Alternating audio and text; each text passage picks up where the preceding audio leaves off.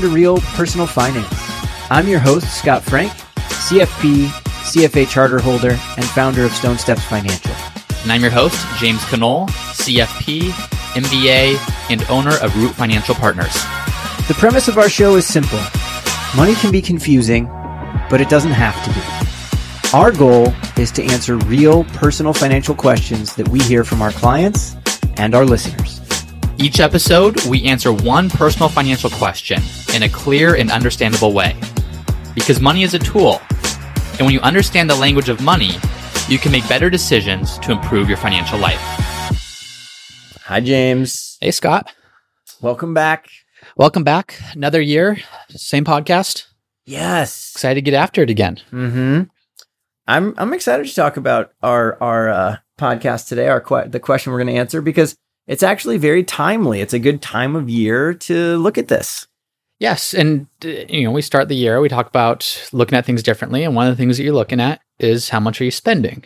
Mm-hmm. And now if you're still working, great. You're spending probably, hopefully, what's coming in and no more and still able to save. Yes. If you are retired and living off your portfolio, or if you hope to be retired one day and want to know how much you can live off your portfolio, it's helpful to know how much can my portfolio sustainably generate based upon what we know about how markets and investments work. Yeah. So today we're going to answer the question, what is a sustainable withdrawal rate? Yeah.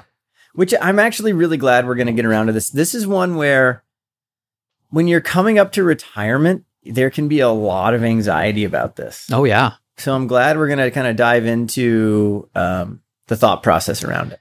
Yeah, and this is good. This isn't just for if you are retired. Obviously, if you're retired, this is very relevant. But even if you want to retire one day, yeah, well, you need to know how much do you need to have saved to be able to get there. Absolutely. So by understanding how much can your portfolio generate, then you can work backwards to say, okay, how much of a portfolio do I need to have to be able to generate that income in the future? And then from where I am today, what do I need to do to get there? So Agreed. Should be very relevant. So where I've heard this thing called 4% withdrawal rate, this is a rule of thumb.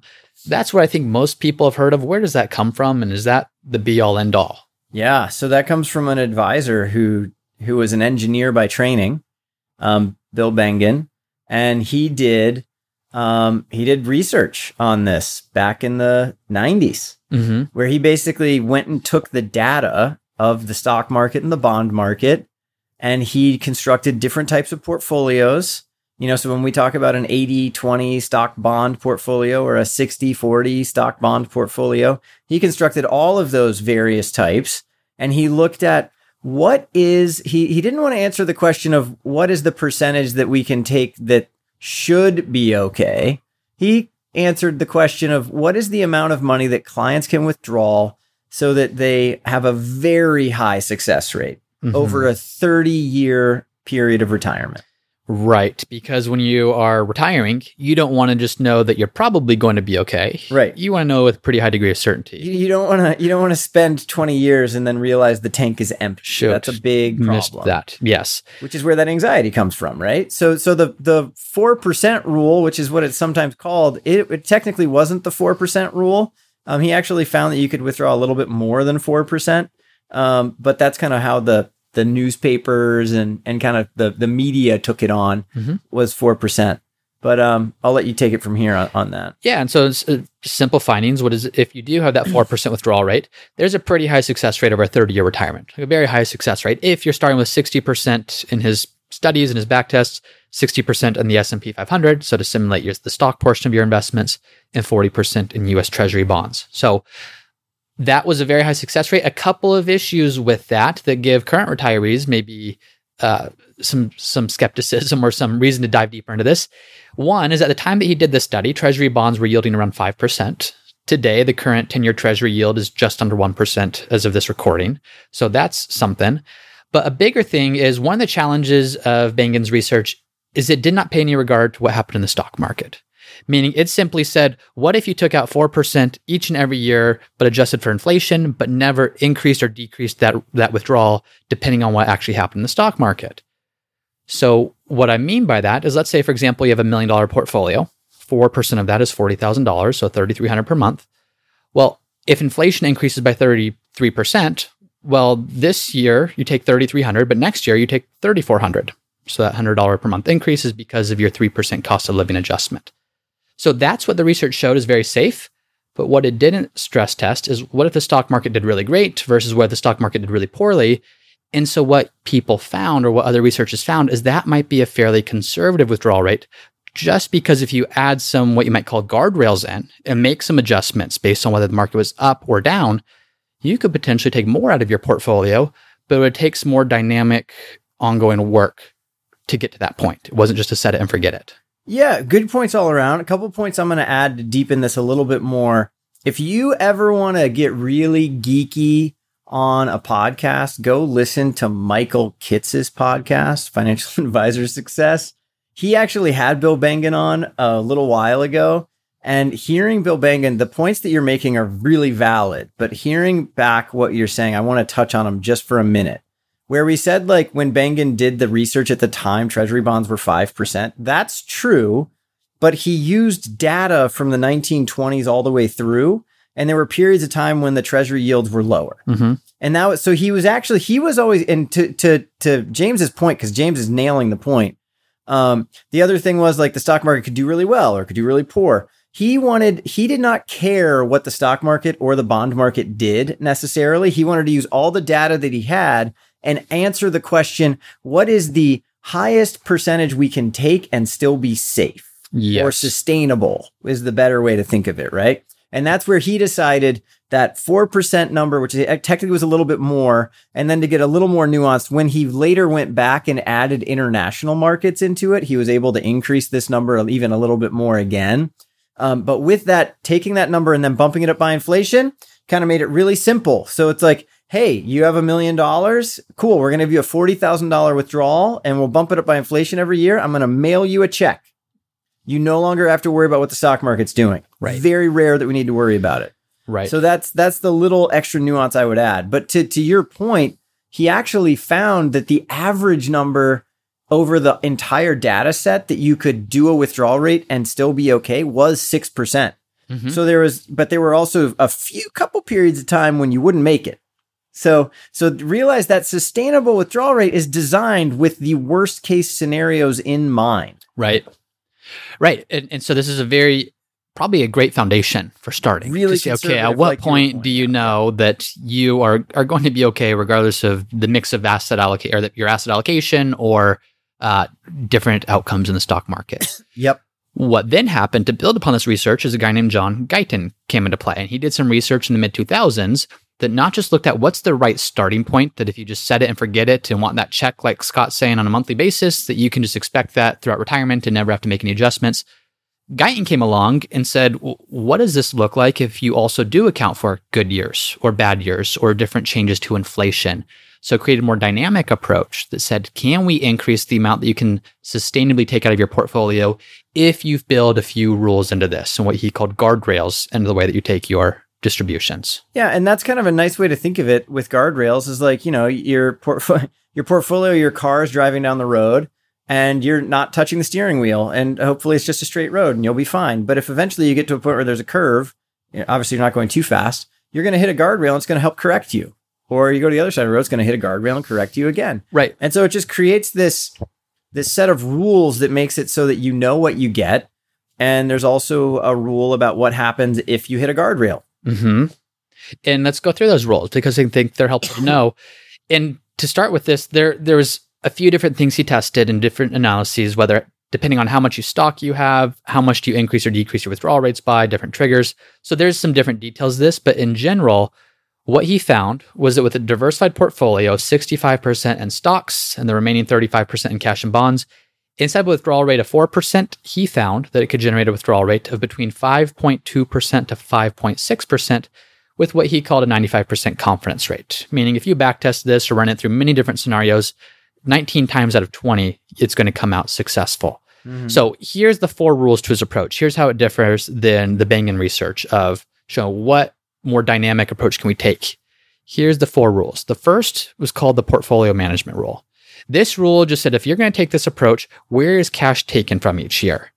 And what that means is if you have different types of stock and different types of bonds or different types of cash and they're performing differently, it was almost the order in which you need to look at each of those investments to see where am I going to take income from? What investment am I going to pull from this year? And so it starts with taking excess stock returns. So if stocks had a great year, do you take that excess return, then excess bonds, and then cash, etc.? So there's just almost an order of operations of where are you taking cash from each year in order to be able to bump up the amount you can take from your portfolio and have that be a sustainable withdrawal rate. The second was called the withdrawal rule. So the withdrawal rule simply said that if there's losses in the portfolio, then there's no inflation adjustment made in spending. So Scott, if you have $1 million in your portfolio and you retire, and let's say you're taking out $50,000 this year. Well, if the stock market's down 20%, that's okay. You don't have to cut your spending. You just don't get an inflation adjustment next year. So 2021 rolls around, you can still take out $50,000. Whereas in the prior research, the quote unquote 4% rule, that $50,000 would then still get a 3% cost of living adjustment based on how that was calculated. So by saying, hey, Scott, instead of taking a lower withdrawal rate of say 4%, but never freezing that, you can start with a higher rate, but if the stock market's down, if there's losses in your portfolio, then just don't take an inflation adjustment for that year. Right. The third rule is called the capital preservation rule. So it said spending is cut 10% if the current withdrawal rate rises to 20% more than its initial level and the planning age is still more than 15 years away. So that gets a little complicated. The planning age is what he called kind of like the age of termination. So how long are you going to live? 95 or something like that. We don't really know. Yeah, but we don't know how long we're going to live. But it's saying if your current withdrawal rate rises 20% more than where it started in terms of its percentage of the portfolio as a whole, you need to cut spending by 10% at that point. Does that make sense?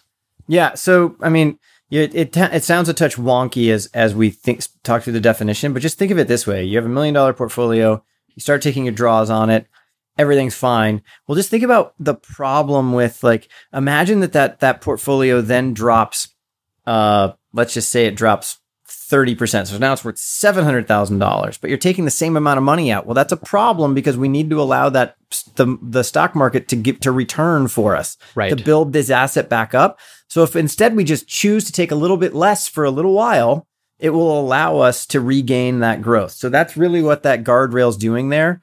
And then there's actually a similar rule on the other side of it, right? So you're going to lock in a certain level of spending, but if you have insanely high growth, we're going to say hey, you should probably take more out because now you're going to, have more than enough left over. Right. So that's called the prosperity rule or the prosperity guardrail. But the point of it is it gives you a sense of what to do if things are going really well or going poorly. And it gives you something that you can choose to do. And the spending cut difference of 10%, that might sound like a lot, but typically when people come to us and are retiring, their portfolio is not their only source of income. Right. Typically, they're going to get something like Social Security, or they might have a pension, or they may have rental properties. So it's not typical. It's very rare that the only place they're getting funds from are their investments. Good point. So this isn't 10% cut of your overall income. It's 10% cut, and temporarily, we'll add a temporary cut of the portion of your income that's coming from your portfolio. If your portfolio then recovers, and the prosperity rule kicks in that you're talking about here. This is the fourth part where spending is actually increased in a year that the withdrawal rate falls 20% below its initial level. But also just to take a step back for a second, if you think of it, you really have from a sustainable withdrawal rate standpoint for the research that's been done, that's kind of entrenched in what we do here. There are two options. The first option is you choose to take less and inflate it for the rest of your life. And most of the time when you do that, what we find is people typically end up having the amount that they put in or more when they leave the earth. It's just from, I'm not saying that happens in the future, but that's typically what we've seen. And the other option is you choose to take more now, but know that you may have to choose to cut back a little bit. Exactly. And so the question is do you want more now to live into retirement now when you're younger and healthier and have the ability to do more? Because the other side of this is when you go look at spending in retirement, people typically spend more in retirement in their earlier years than they do in their later years. When you just look at the average spending of data across the board. Right. So this is a way to allow yourself safety still, because you're going to choose to build up a war chest and make sure it stays safe. And you're going to choose to cut back if there's a reason to. But at the same time, you can choose to take more now. Right. If you don't like that, though, if that scares you that you might ever have to change that amount, I would say stay away from the guardrails approach. Mm-hmm. Go for a more traditional Bengen sustainable withdrawal rate approach. Yeah, I think that's a great point. Is what's the trade-off? Is do you want to take the set it and forget it approach? Okay, I know this amount is sustainable forever. And of course, we can never guarantee that going into the future, but just looking at past back tests and start with that. Or do you want to take an approach that allows you to spend more and enjoy more of your money, but you might need to make some adjustments along the way? Yeah. The other thing that's I think important when we have for retirees especially is like, just realize that you're setting up your own paycheck here is what you're really doing. And you're setting it up with the research has been done to see what is the de minimis amount that makes it so it's very unlikely you run out of funds. Mm-hmm. That's the key. And then the question is, if things get troublesome, what are the changes that we're going to make so that you're okay? And you have that all planned out ahead of time. Right. Then you're okay. Exactly. What I like about this approach, the Guyton approach, the guardrails approach, is it changes the question from what is the chance that I run out of money, which is a lot of people's concern, into what's going to happen to my purchasing power. Because theoretically, with the Guyton approach, you're not going to run out of money. You just have to take cutbacks in your spending. Yeah. But if your spending is constantly a percentage of your remaining balance, assuming you don't take any huge lump sums out of your portfolio for the cost, and there could be costs, whether it's healthcare or travel or whatever it is, you don't run out of money. It just could diminish how much you could spend from your portfolio over time. Totally. And another thing that you can do, another way to think of this at home, like imagine you're doing this yourself and you're like, okay, I know I need X number of dollars to maintain our lifestyle. And we know we're going to get Z from Social Security. So we need Y from our portfolios. Well, maybe you choose to set up a sustainable withdrawal rate using one of these two things. And you make sure that you have a portfolio designed to sustain that. Right. Well, then if you have excess left over outside of that, you can put that to work elsewhere or do other things with it, or choose to use it even more so as like a fun money. Like I'm going on ridiculous European vacations and it's not built into my normal spend, but normal spend's already accounted for now. Right. And then by the time you've gone through all of that, if you go through the special funds over the next few years that you're maybe gifting to kids or doing things like that, and then you get to the point where that's depleted because you've made all the plans and that's gone. Well, then by then, maybe it happens over a decade. You go back and look at your portfolio and see like, do we have excess in addition to what we needed again? Mm-hmm. Did really did prosperous growth happen? If it did, cool, we can create the new account again or replenish it. Mm-hmm. Or maybe you choose just to keep going as is. Absolutely. Yeah, there's different ways of approaching it. And I really like this approach in that it's adaptable. And it's not a set it and forget it cookie cutter approach that applies to everyone. It applies differently based on when you retire, what the market does, what your income needs are, what your expenses are. So to me, I really like this approach. Yeah. I want to give two caveats here. One is Bengen's research was about 30-year retirement horizon. I know that Guyton's retirement horizon was a 40-year horizon.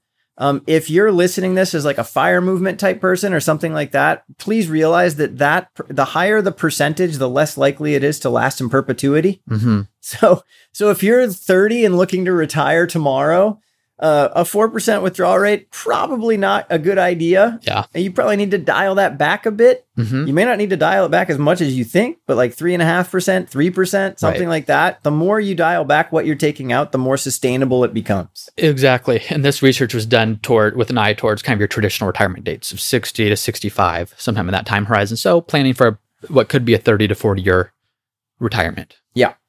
Awesome. Let's see. Any other details you want to add to this before we summarize it and I think we're good. Wrap it up? So I think the bottom line, there's of course a lot of details with this, which is okay. If you're going to do this, what is the right mix of investments which Guyton goes into? So this isn't just saying any portfolio can generate these returns. If your portfolio is all cash or all bonds, there's no chance. It's just not going to get the rate of return needed. Well, why don't we just speak to that quickly? So all of these portfolios are designed around this concept of about 60-40 stock and bond. Now, some maybe a little more, some maybe a little less. And Bengen spoke about that when he was talking to Kitces.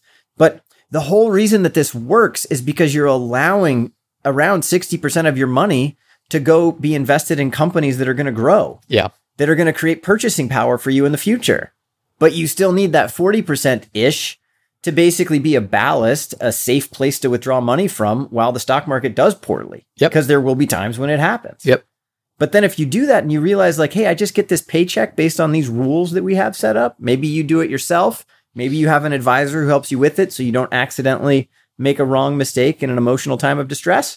You're going to be okay, more than likely. Yeah, absolutely. And that is a good point. It's not just a 4% that you can expect or 5% that you can expect, regardless of your portfolio. But if you're doing what Scott's saying, have that mix of growth assets, of income assets, of preservation assets. That's going to help to allow you to realize some of these projections that they're running. Absolutely. Yeah. Awesome. So to answer the question directly, I guess, just in summary, what is a safe withdrawal rate? Well, it started around 4, low 4s was kind of the conventional wisdom. Since then, what we've seen is if you allow for the guardrails, allow for the more dynamic approach and make some adjustments, both to the positive and negative, I'll call it, upside and downside, you could afford to take more out of that between the 5.5% range. Potentially, yeah. And keep in mind, this is all pre-tax. So if you have $1 million portfolio all in an IRA and you say, okay, well, I only need to spend $50,000 per year after taxes, that's 5% withdrawal rate, but it's not factoring in taxes. Totally. So this is 5% or 4%, whatever these numbers are, is always pre-tax. Keep that in mind. But that gives a sense of how much you can expect withdrawal. Yep. So hopefully we simplified the answer, but also made it complex all at the same time. Yeah. Hopefully more of the former. No, maybe some of the latter. I think we did a little bit of both today, but I think the key is to understand. We gave you the nuance on how those numbers came about, right? Yep. And I think the key at the end of the day is like find a plan that works for you that you can stick with. Yes. And then at the same time, like always have plan B designed in case plan A doesn't work. Because there's always a chance plan A doesn't work. Yeah. But make sure plan B is actually something that you can really do. Mm-hmm. Yeah. Mm-hmm. Great feedback. Well, that's all I have. Unless you have anything else. Nope, that's it. Awesome. Well, thank you everyone for listening. We'll see you next time. Absolutely. Thank you for listening to another episode of the Real Personal Finance Podcast. If you're enjoying the show, please subscribe and let us know by leaving a 5-star review. And if you have a question that you'd like for us to answer, then head over to the Real Personal Finance website at realpersonalfinance.co. And there's a section on the bottom of each page there where you can submit your question for us to answer in a future episode. Thanks again for listening, and we'll see you next time. This podcast is for informational and entertainment purposes only and should not be relied upon for a basis for investment decision. This podcast is not engaged in rendering legal, financial, or other professional services.